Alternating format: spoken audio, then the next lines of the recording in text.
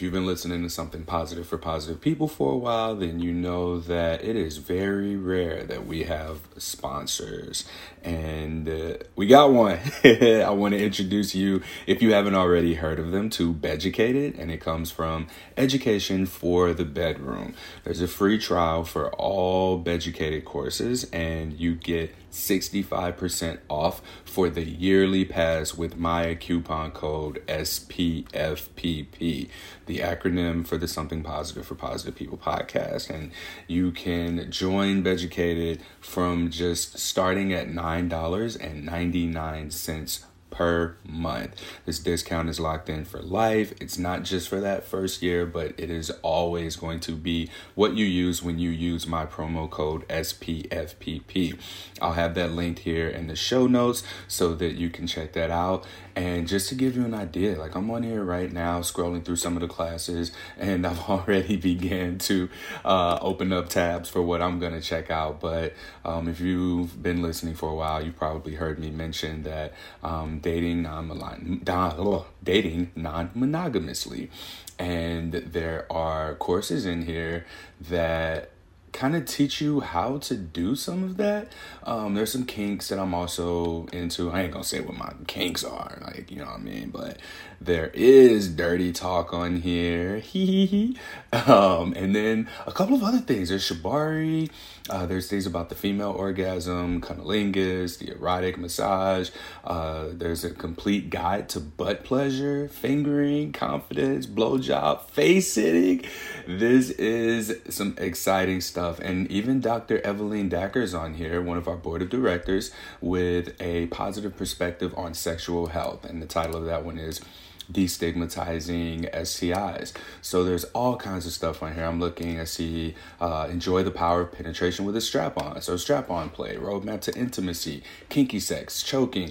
I'm going to have a field day. So next time you hear me talking about this, I'll have a lot more in-depth detail about what it is that I'm checking out for myself.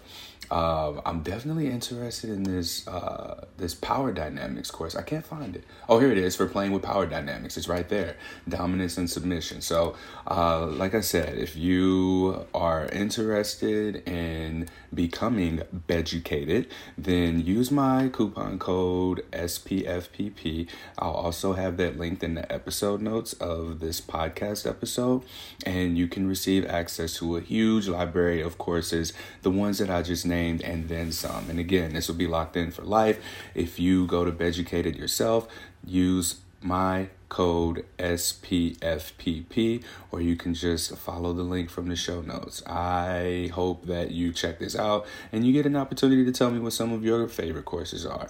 So again, that's just code SPFPP. You can get 65% off for the yearly pass with that coupon code. And it just starts at $9.99 a month. I look forward to hearing about. Oh my God, there's one for threesomes. All right, I gotta go. I hope you enjoy this podcast episode. Just in case you haven't already, here's your friendly reminder to rate, review, subscribe to, and share Something Positive for Positive People. This is a 501c3 nonprofit organization that connects people to community and mental health resources who are struggling with herpes stigma. I am your host of this podcast, Courtney Brain, and today I am here with Katie Lang of Strong Mind Counseling, LLC in St. Louis, Missouri. Okay, I was making sure I said it right because that shit just came out. I didn't have it scripted or anything. You did. I did add "and wellness" onto the end. Oh, okay. Strong Mind Counseling, LLC Wellness? Strong Mind Counseling and Wellness, LLC. Ooh, all right. Okay. Make it a little bit more holistic. All right, I got you. So, Katie, you have been a therapist working with Something Positive for Positive People, for at least a year, because I know that you did the group session, and then... at least a year. And then I know you had 2 individual clients for sure that we were working with one another, and they've both completed their 12 sessions. I'm like, yes, that is a great completion rate, and probably something that I need to track moving forward now that I'm thinking about it. So good for you for getting people, keeping people, and seeing them through the finish line. Can I get you to just introduce yourself, credentials, and whatever else it is that you want to share? Sure. So as Courtney said, I am Katie Lang. I am a clinical social worker, LCSW, specializing in behavioral health, mental health. Love working with adolescents, also work with adults. I would say my specialty is trauma. So I'm a rostered clinician in Missouri for trauma-focused cognitive behavioral therapy, which, there's a difference between being trauma-informed and trauma-certified, but having that as a background can help you cover so many topics moving forward with adolescents or adults. So I guess what's the difference? What would the difference be between being trauma-certified and trauma-informed? So trauma-certified would have been, like, I completed a cohort over a year to get this trauma certificate and had to actually doing that and to complete it work with clients, like while I was in this group. Okay. To make sure that, some trauma therapies are very specific depending on what you're using. So to make sure that I was doing everything accordingly, that I could process with other clinicians and doctors while I was doing it, and things of that nature. Oh, okay. So I guess trauma certified means that you essentially have worked with had specific training. Okay. All right. And then Absolutely. trauma informed would be more of like what exactly? You've maybe gotten some CEUs, Okay. gone to a couple 1 or 2 hour classes, things of that nature. All right. So, Katie, I would like for us to really just begin with some of the feedback that I've gotten from your past clients. I want to share, I'm not going to say who said what, but no one had anything bad to say. Everyone had high praises. And I'm learning from my end the importance of like representation. So who I send to certain therapists, whether it be like a male identifying or female identifying person, like something as little as that can make a major difference, because I've also had to send people to you who I've previously sent to another therapist and they just didn't click. So as far as being someone who connects with the patient on various levels, is there anything that you can speak to in regard to that? Because I know there are people who have a therapist that they feel like, oh, I just don't vibe with my therapist, or I feel like I need another one. Do you have anything that you can say? I mean, I tell people all the time, even my own clients, right, that when you are looking for a therapist, like, you are essentially interviewing me.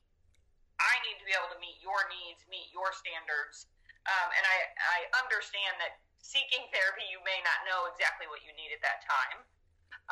But I am always, trying to check in with my clients to make sure I'm giving them what they need. Like, as therapists, we should be able to accept feedback. And obviously, we are not one size fits all. So I always really encourage people to really let their therapist know, like, what they, even just day by day, hey, today I really just need to vent. I need to word vomit, get these things off my chest. Or today I really need some more coping skill work and, validation of that nature. I try and check in with a lot of my clients in that way to make sure that I am meeting their needs. And if not, like, it's not going to hurt my feelings if I'm not doing what I need, and let me help you find somebody else who can. Yeah. And I'm curious to know what the difference is for you between working in a group setting, because you did oversee our support group of, I believe, 12 people. And then you also got to see 2 individual clients. I'm curious to know what the difference is in navigating both of those dynamics. Oh, I love both. So group settings can be, if group settings are good, it can be awesome, and especially with adults, a little bit easier to navigate if you have a lot of adults who are really willing to participate, which is exactly what this group was. If you have a group, I work with adolescents as well, let's say of adolescents who are a little bit more oppositional or not as cooperative, then group dynamics can be really hard. Individual, obviously, you get more of that in-depth one-on-one. You can process things more openly that maybe you wouldn't share in a group. You might still participate in a group and maybe hold back a little bit, right? I am sure, and there's nothing wrong with that we had some people in this group who were very willing to share and very open about their story, which is amazing because that can give other people strength to hear those things. Or even just to validate themselves to hear it. And then there were other people who were there every week but maybe didn't share as much, and that's okay too. And so group is fantastic support-wise. Individual is great for more in-depth. I wouldn't say one is necessarily more difficult than the other for me as a therapist. Okay. When people just sit there and they join the space and they're there, they keep coming back for a reason. So I'd like to know, for anyone who might be hesitant to join a support group or group therapy because maybe they're shy or they feel like they don't belong or don't fit in, can you speak to what a person who just doesn't participate might be experiencing? As far as maybe like what they could get out of still attending, even if they're not active, yeah, absolutely. And I have seen this in multiple facets. Just to sit there and hear other people's stories, right? You can relate in some form or fashion, right? So I also like to think of it as, let's say, Alcoholics Anonymous AA, right? Sometimes I will refer people to Alcoholics Anonymous, even if they are not struggling with alcohol abuse, like, hey, go sit in on an open meeting, see how you feel. Anytime they use the word alcohol, substitute it for blank, right? Substitute it for, marijuana, other substances, whatever it may be, that there is still a lot that you can relate to. Maybe we just have to play around with the wordage a little bit in our own head. But being able to hear other people even speak to some of their life difficulties or their traumas and know that, hey, these people are still resilient, they're still working through, they're willing and open to share. Whether they realize it in the moment or not, that can still give them a lot of strength and insight moving forward, right? Like you find yourself then a day later, a week later, a month later, like recognizing, oh, wow, like that's something that we talked about in this group. And while maybe I didn't vocalize this, that is something that I'm struggling, or this is something that I'm doing on a day-to-day basis to help myself. Yeah. So it's definitely not required. It's absolutely so helpful and can be a lot more beneficial if you're one of those like active participants in the group, and can just, help your own self-esteem and self-confidence. But just to be in there and actively listen to things that other people have to say can be all that someone needs. Yeah, I appreciate you sharing that. Let's get right into the bulk of what our conversation is going to be about. So I go around and I say sexual health is mental health, and that has, like, depending on who I'm talking to, it determines the angle that I take in explanation. So when you hear that, what are your thoughts considering your experience working alongside something positive for positive people? Sure.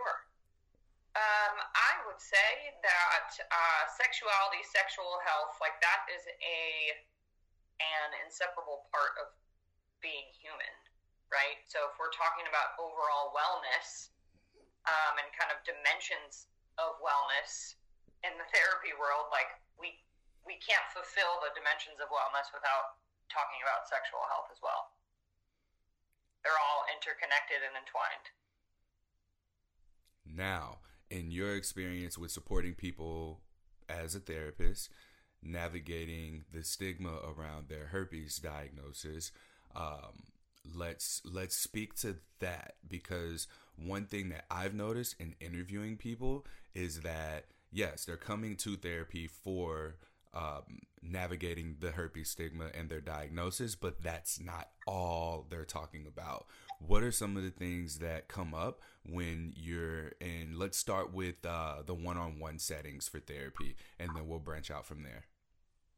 Oh, absolutely. And honestly, especially in one-on-one, but even in, the group, everything we were, kind of tying back to why we're here, right? And a herpes diagnosis and how it's affecting our lives. But even I would say, I mean, we talked about, I came in with I had a different topic prepared for us each day that related. If conversation took us otherwise, fantastic. And I kind of approach individual therapy the same way. I'm going to have something ready for us in case we need it. But, oh my gosh, very rarely, especially individually, are we actually talking about a herpes diagnosis or STI status. You know, we're talking about all of those underlying feelings and connections. So relationships, boundaries, shame, just stress. In a therapy world, we're doing a lot of cognitive behavioral therapy, so working on the way that we're thinking about things and the way that we think influencing our emotions and our behaviors. So, you know, that negative self-talk, that comes up all the time.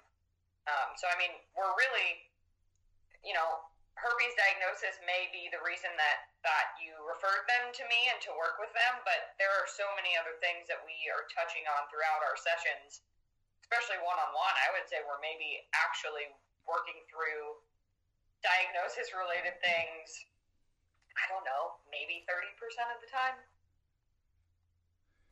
Do you find that there's consistently like an underlying behavior pattern or emotion that herpes may have brought to the surface?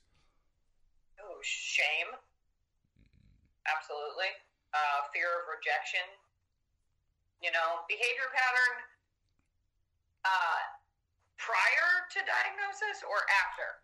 I would say like for it to bring it to the surface, because in interviews I recognize patterns and themes between similar stories, such as patterns in a relationship or patterns with expressing sexuality or patterns in partner selection, those types of things. Okay. I would say individually, I haven't worked with enough people specifically to have, you know, that kind of insight on my own end of patterns in that nature. Absolutely, I would say kind of just disclosure of sexual health in general, right? Would I necessarily call that a pattern, though? Because I think this came up in group a lot, is that just the educational piece is not there. You know, when you were working on a relationship, who was the person who told you, oh, well, one of the, you know, if you're going to get in a relationship with someone, you know, intimately, you need to talk about your sexual health with them and the last time you were tested or things of that nature. Like, where does that come from? Nowhere. No one's telling anybody that is important, right? We may talk about values, which are also important, right? And a lot of other things, but that was a big thing in our group, is that, you know, growing up, education in school, even discussions, you know, with maybe that family member who had that birds and the bees talk or whatever it was with you, that nobody was saying, like, hey, you need to take care of yourself in this way and make sure that you are getting tested and you know your STI status and you are sharing it and asking those questions of other people. Yeah. Shame and rejection. You said shame and rejection were two things that came up.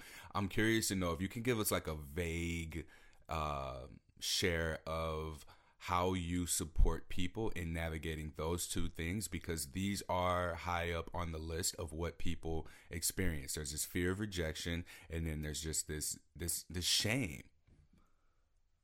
Absolutely. And shame is really societally built, right? Shame is something as simple as, like, I woke up late and I'm going to be late to work, so now I'm going to tell my boss that there's traffic on the highway. Instead of just saying, oh, I just woke up late today, I'm going to be late. You know, it's like we think that we need to construct this other lie that's going to make us, you know, sound valuable, sound like this is okay. It's not okay for me to wake up late, but it is okay if there was traffic, right? So, I mean, shame is related to so many different things. It's kind of this spectrum of shame, right? There's avoidance, there's denial, there's, somebody who willingly accepts it but jokes about it, things of that nature. Breaking down shame is really about like small things that we do every day to kind of build up our self-esteem. So when I talk to people about kind of breaking down feelings of shame, it's really about what are the small wins that we can have on a daily basis. But this, obviously this isn't something that can be tackled overnight.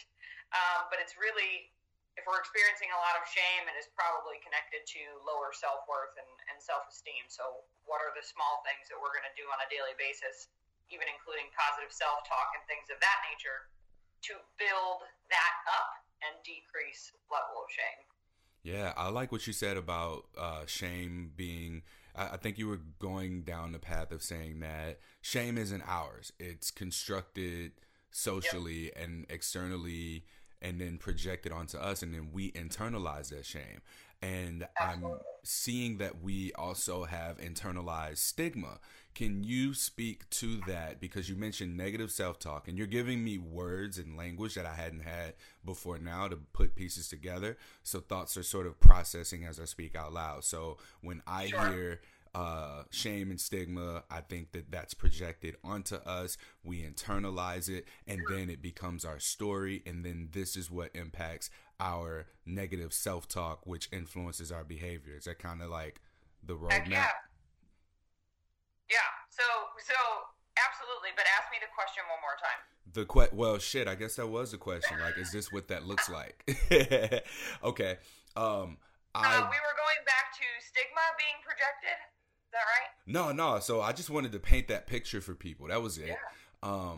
I do want to know how I'm feeling like we don't end herpes stigma in the world. Like, it just doesn't go away. But what I do feel like is we end it within ourselves, and then we start to sort of radiate that into our communities, into our support groups, into our dating life by being confident enough to just be like, yeah, I have herpes and I still have an active sex life. I'll share this with people who I want to know. And when we all can get to that level within ourselves, it's like stigma just becomes so irrelevant that it's not a thing anymore. And my question from giving that bit of a background is, how do we dissolve stigma within ourselves through therapy? Okay. Gosh, in a ton of different ways. So, that while society may project that stigma on to us from the beginning, right? It's holding on to most likely a lot of other deep-rooted emotions that we have in our life too, right? So, if we're talking about especially someone who never really experienced shame until this diagnosis, right? Which that would be great. Just to say that I've only experienced shame in regards to a diagnosis.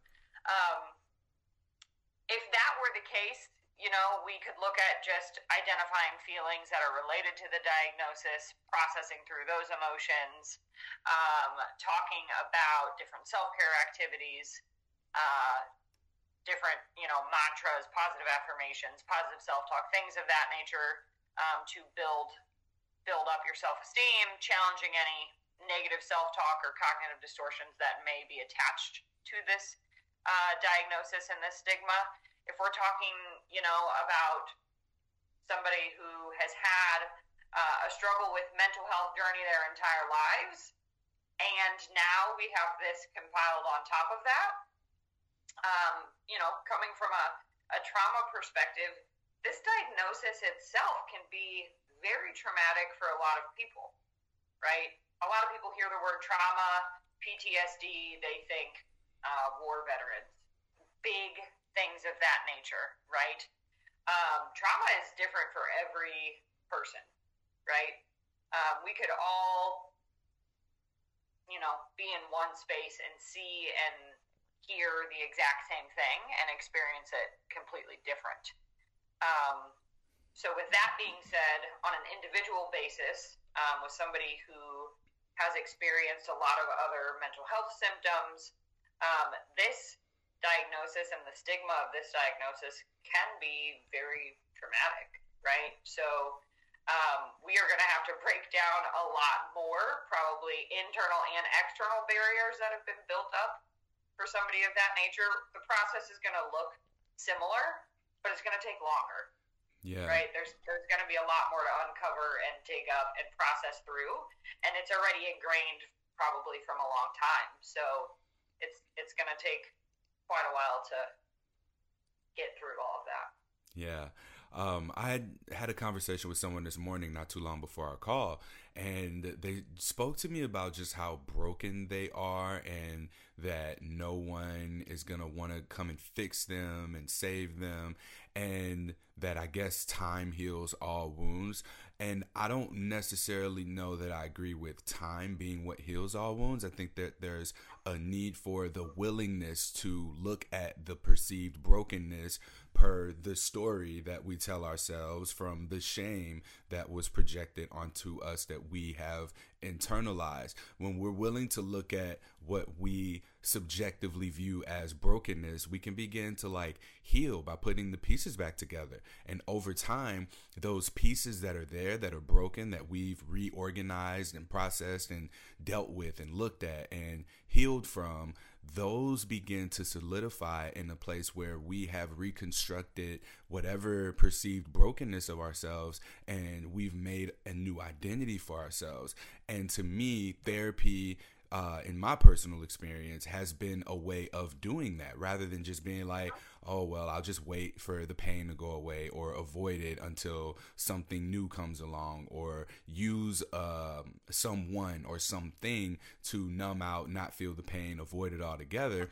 Therapy has made me look at that and take my power back in reconstructing the pieces that are, quote, broken. Do you have anything to add to that statement at all? I mean, I would agree that, sure, avoidance may be a temporary way of coping, but in the long term, that avoidance isn't going to get you anywhere, right? So that time heals all. I think it depends on maybe what we're talking about, right? And this isn't just a physical, right? Yes, this diagnosis can affect somebody's body physically, obviously, but the mental effects that this diagnosis has are way more severe than the physical effects for most people. Yeah, thank you for adding that at the end. I was about to say it. Yeah, and we can have completely different responses to the same traumatic event. And I'm at 230-ish podcast episodes at this point, and that's what it's been. While, some of the end actions have been the same between something as extreme as a suicide attempt, or as common as experiencing depression, people do cope however they know to cope. And it's important for us to be able to tap into and reach into our support systems, our various resources that we have available to us, because, again, that shame will also not only keep us from healing, it'll keep us isolated. It'll keep us not wanting to look out and reach out for help. It'll keep us from wanting to seek support and create a sense of allyship from within our community, which is the very thing that we need in order for us to work our way through this. Absolutely. Yeah, so the shame, the diagnosis, whatever, it may be, that kind of, like you almost said, like owning it and reflecting on it, right? That can, owning and reflecting on like instances of shame, right? What can I learn from this? How can I do better? That can really help build resiliency and pride and take you a long way. One of the things we talked about in the group was like, where are we at in this process, right? There's individuals like you, right, who people would say, like, oh, I've heard it on your past podcast. What did you call it? Freedom something. I don't know, basically like a freedom fighter for. Oh, right? My God, who said that? Who said that? I know what you're talking about. I can't remember everyone's real name or their fake name, so I don't say names. Because, like, sure. we'll connect, and I know so they're real. There was also this level of supposed to be at with being comfortable with the diagnoses, right? So there's individuals like Courtney who are out here and who are open with the entire world, and then there are people who are like, I don't think I can ever get there. And being okay with that, right? So that not everyone is expected to be out here being a freedom fighter. If that is what makes you complete, if that is what makes you feel good, if that is what helps get you through the day-to-day, that is awesome. But that is not the expectation, right? Like, we don't expect everyone to be out here. We don't expect everyone to acknowledge every comment that is made about herpes and fight back for it, right?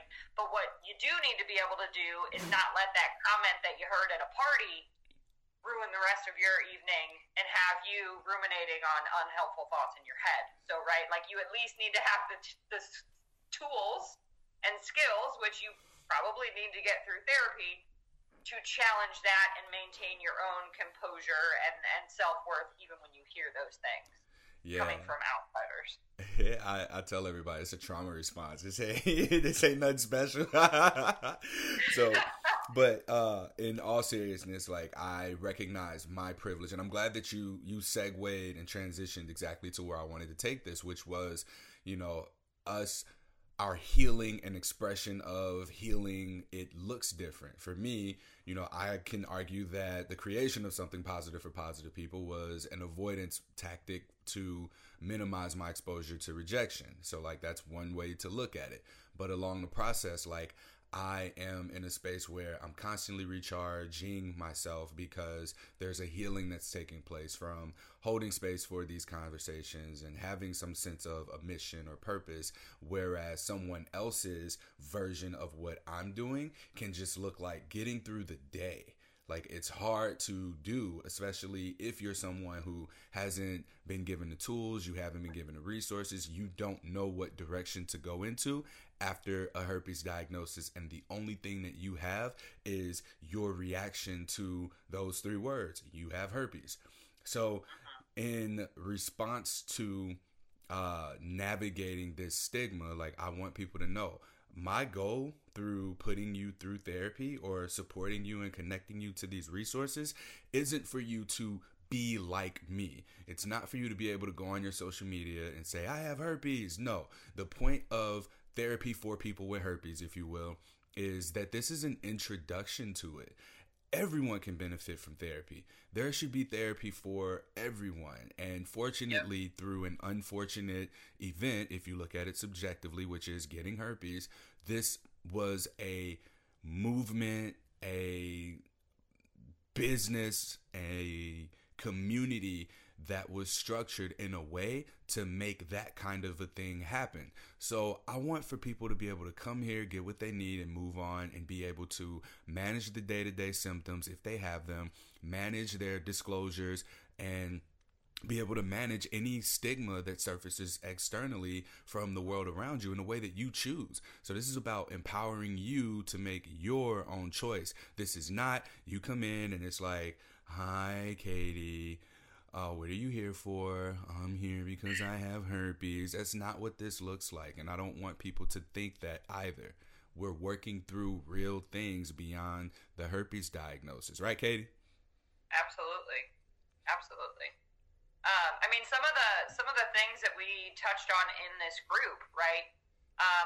Obviously, yes, it was kind of our first meeting was setting some ground rules, figuring out, hey, what are some things that you guys want to talk about while we're here, things of that nature, setting some boundaries. But I mean, we talked about stress in general, right? We talked about shame. We talked about personal values and personal boundaries. We talked about the benefits of physical activity on stress and mental health. We talked a little bit about foods, right? And paying attention to that and our reactions within our body. Self-compassion, we did like a self-compassion quiz and, talked about increasing some of that. And then like cognitive distortions, right? So those thinking errors that really all of us have. But there are a ton that are connected with getting a diagnosis as well. I tried to give a mantra at the end of every group, right? So I was like, if you, I hope not, but if you for some reason get nothing else from this, then you're at least going to leave with 12 different mantras, right? That you can speak to yourself and integrate into your life. So that was always a really fun one, because sometimes we kind of came up with them as a group as well.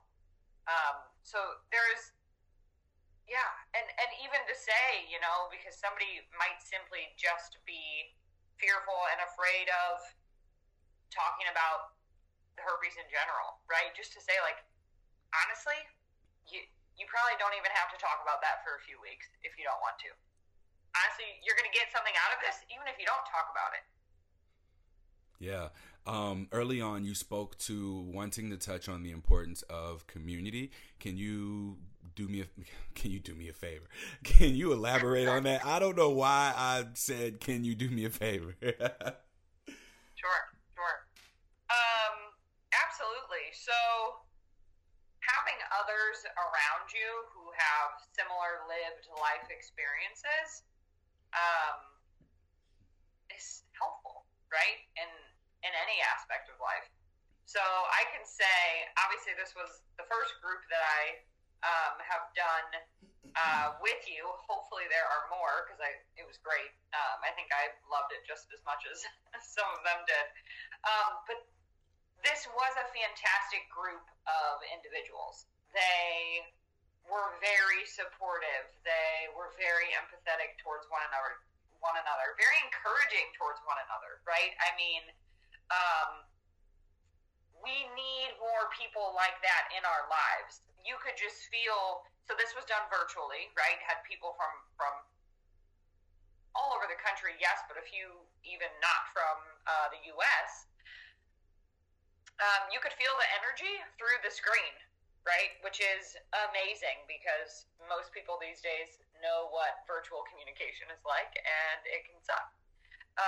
And so being with a group of people, and man, I hope that everyone can relate to this somehow, whether they were on a team growing up as a kid, like being in a group of supportive people, of encouraging people, that in itself is therapeutic, right? That in itself makes you feel good, even if it's just for that amount of time that you're with those individuals. So having a sense of, I can relate in this community, and in this community I can be myself and not have to hide things, is so important. And sometimes those may be the only spaces where people feel like their true selves. I would like to add to this by sharing my own experience. You hit the nail on the head with an experience that I've had, where when I found community, I found these support groups, I began to spend more time in these spaces, like digitally, around people who knew that I had herpes. It took for me to be around my friends, my teammates, people who've known me for forever. And one of them asked me, "Hey man, you all right? You don't seem like yourself." And I'm like in my phone the entire time, because I'm liking the atmosphere of other people who all have herpes. And when he asked me that, I couldn't unsee that feeling, that visceral response that I had to that, which was, damn, I am in a physical space of people who are in proximity, who have known me for years, who we've been through things. We've played sports together. We've gone through some of the most challenging times of our lives to that point. And I'm deciding to be around these complete strangers who only know that I have herpes and also have herpes. And I had to realize I liked myself more around people who also knew that I had herpes than I did around people who have known me even before my diagnosis. So something was wrong there. Something had to change. And for me, what that looked like was beginning to disclose to people around me and recognizing that they didn't look at me any different. So those friendships became so much more deep. I was able to better connect with the people around me. And while they may not have had herpes, me sharing that piece of vulnerable information about me allowed for them to open up about different things in their lives. So this just was something that fostered a more in-depth connection than could have existed if I were to try and keep these two aspects of my identities separated. So I'm going to paraphrase a lot of Brene Brown's words here, right? But we as humans are wired for love and belonging, right? So it is literally the fear of rejection that keeps us from disclosing and connecting to people, right? The fear of being pushed away. And so, whereas like you said, you know, I grew up with these people. We've experienced so many things together. I am already connected with them. If I share this, I may lose that connection, right? And so, I mean, it really does suck to just think that we live in a world where if I'm honest with someone, I'm going to lose a connection, especially when it comes to something like, you know, disclosing an STI status. But that is the base of it, that love and belonging that we all want for. You know, that is one of the most painful things to lose is a connection. Yeah. You making very smooth transition. So can we speak to disclosure, actually?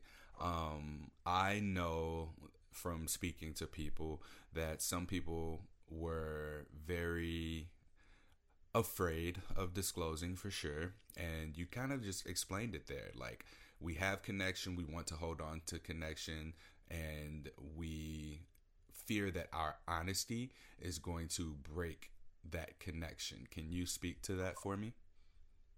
Sure. Yeah, I mean, talk about vulnerability, right? Vulnerability in the biggest sense of like speaking to something that you are already afraid. If I say this, I'm afraid this is going to happen, and then still doing it, right? In the group, when we talked about disclosure, I mean, it was obviously there is not a one size fits all here, right? That, you know, obviously we would, you know, hope that we're going to try and disclose before any sexual intimacy and things like that happen, but you know, for some people that is really hard, right? And everyone is human, so sometimes that may not happen. And then, you know, we talked about navigating that. Whereas, you know, I wasn't strong enough to say it now, but now I have a ton of other guilt and shame because I wasn't able to disclose or something of that nature. But we worked through kind of what you would want your disclosure to sound like. Like if you were at your best self, right? Maybe if you were this freedom fighter, what would your herpes disclosure kind of sound like? And the group did an amazing job kind of writing those and vibing off of one another and taking bits and pieces from each other. Like I really like what she said. I really like what they said. I'm going to add that, you know, to kind of what I hope I am going to be able to say.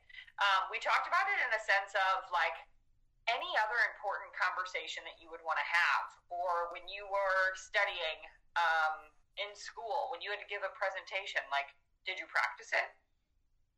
Yeah, you know, because it meant something to you. You wanted to make sure that you said it in the best way that you could, that you were prepared, right? So, like, the importance of, as silly as it may sound, like, practicing this, you know, whether it's with yourself in the mirror, or whether it's with someone who does know your status, to just be more comfortable within yourself to say it.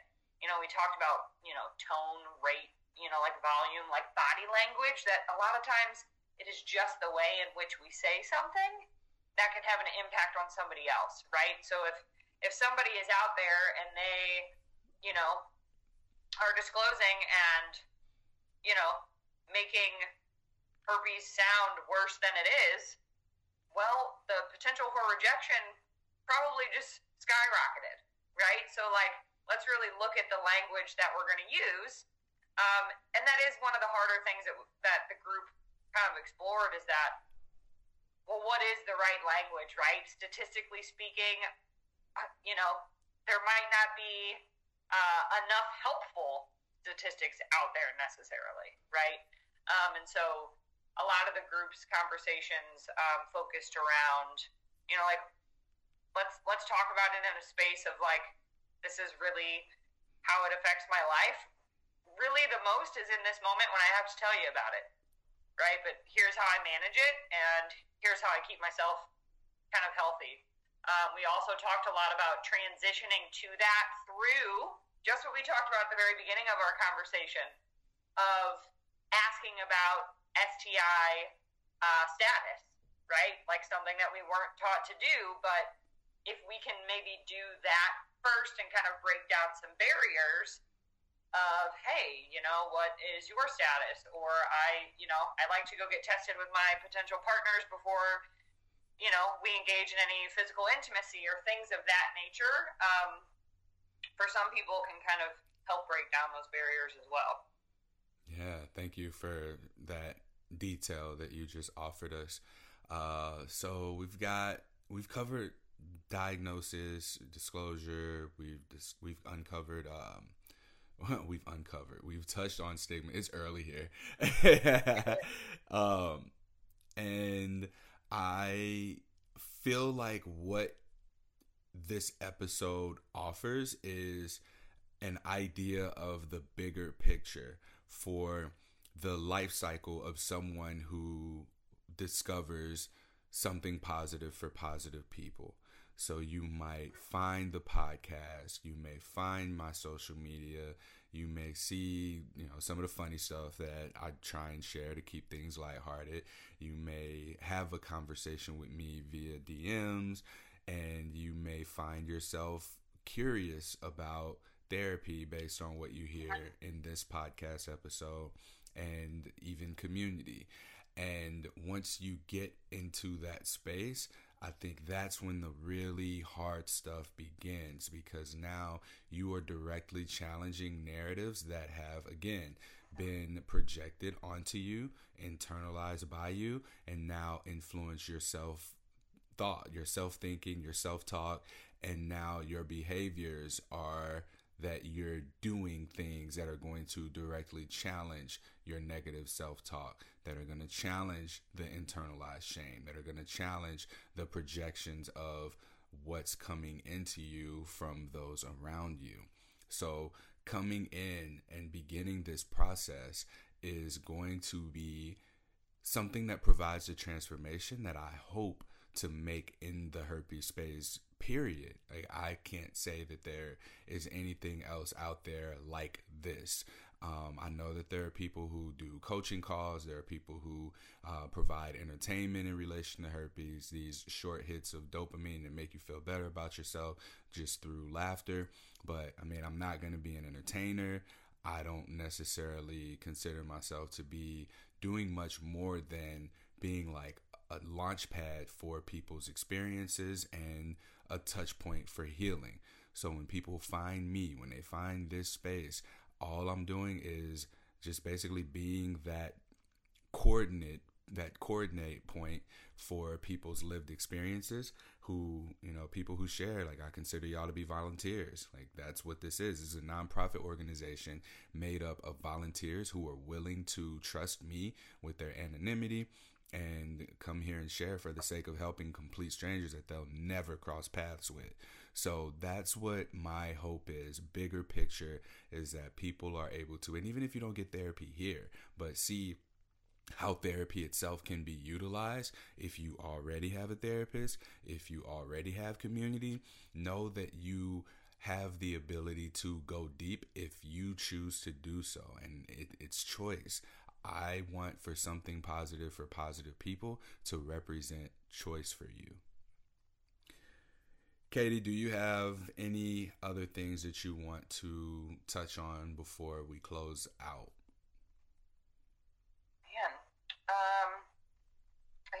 Not necessarily. I mean, as I touched on before, I think the group was incredibly powerful for, I hope, everybody in it. And I feel pretty safe in saying that people came back pretty much consistently, and if they couldn't make it, they hated not being there and wanted to know what we did and what we talked about. That creating safe spaces to be vulnerable and share, is important, right? We're all wired for that connection, that love and belonging. So anywhere we can create that, let's do it. Thank you. And you're a damn good therapist as well. I hope that people who listen to this, if they don't need to go through something positive for positive people, that they'll be able to contact you and work with you directly. So if you can, go ahead and just drop the best way for people to get in contact with you, and I'll also include it in the show notes. Sure, absolutely. So you can find me on psychologytoday.com if you are searching for therapists there. Again, my name is Katie Lang. I am based out of St. Louis, Missouri. And then Katie at strongmindcounseling.com as well would be my email. Oh, not counseling and wellness. That would have been a hell of a long email, huh? It would have. All right, Katie. Thank you so much for your time. Thank you for your service to our community and just for being you. I appreciate you. Thank you. Right back at you.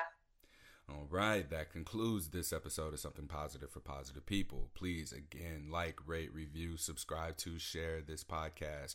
If you follow me on Instagram at HOnMyChest, there's a lot of one-on-one dialogue that I share when I can anonymously.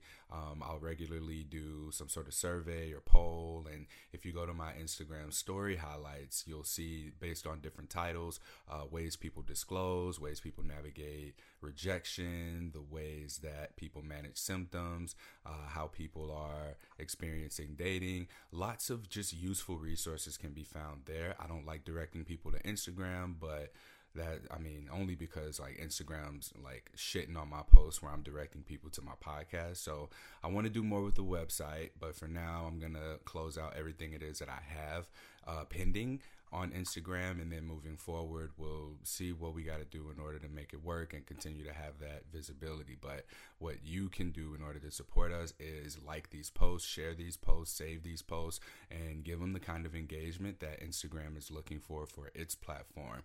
And yeah, I'll keep pumping out podcasts as long as I can, and continue to raise the money in order to have this be an ongoing support resource for people who are navigating stigma. If you would like to make a monetary donation, please consider doing so on Cash App or Venmo at Courtney Brame. And if you're not in the States, you can donate via PayPal at paypal.com/SPFPP.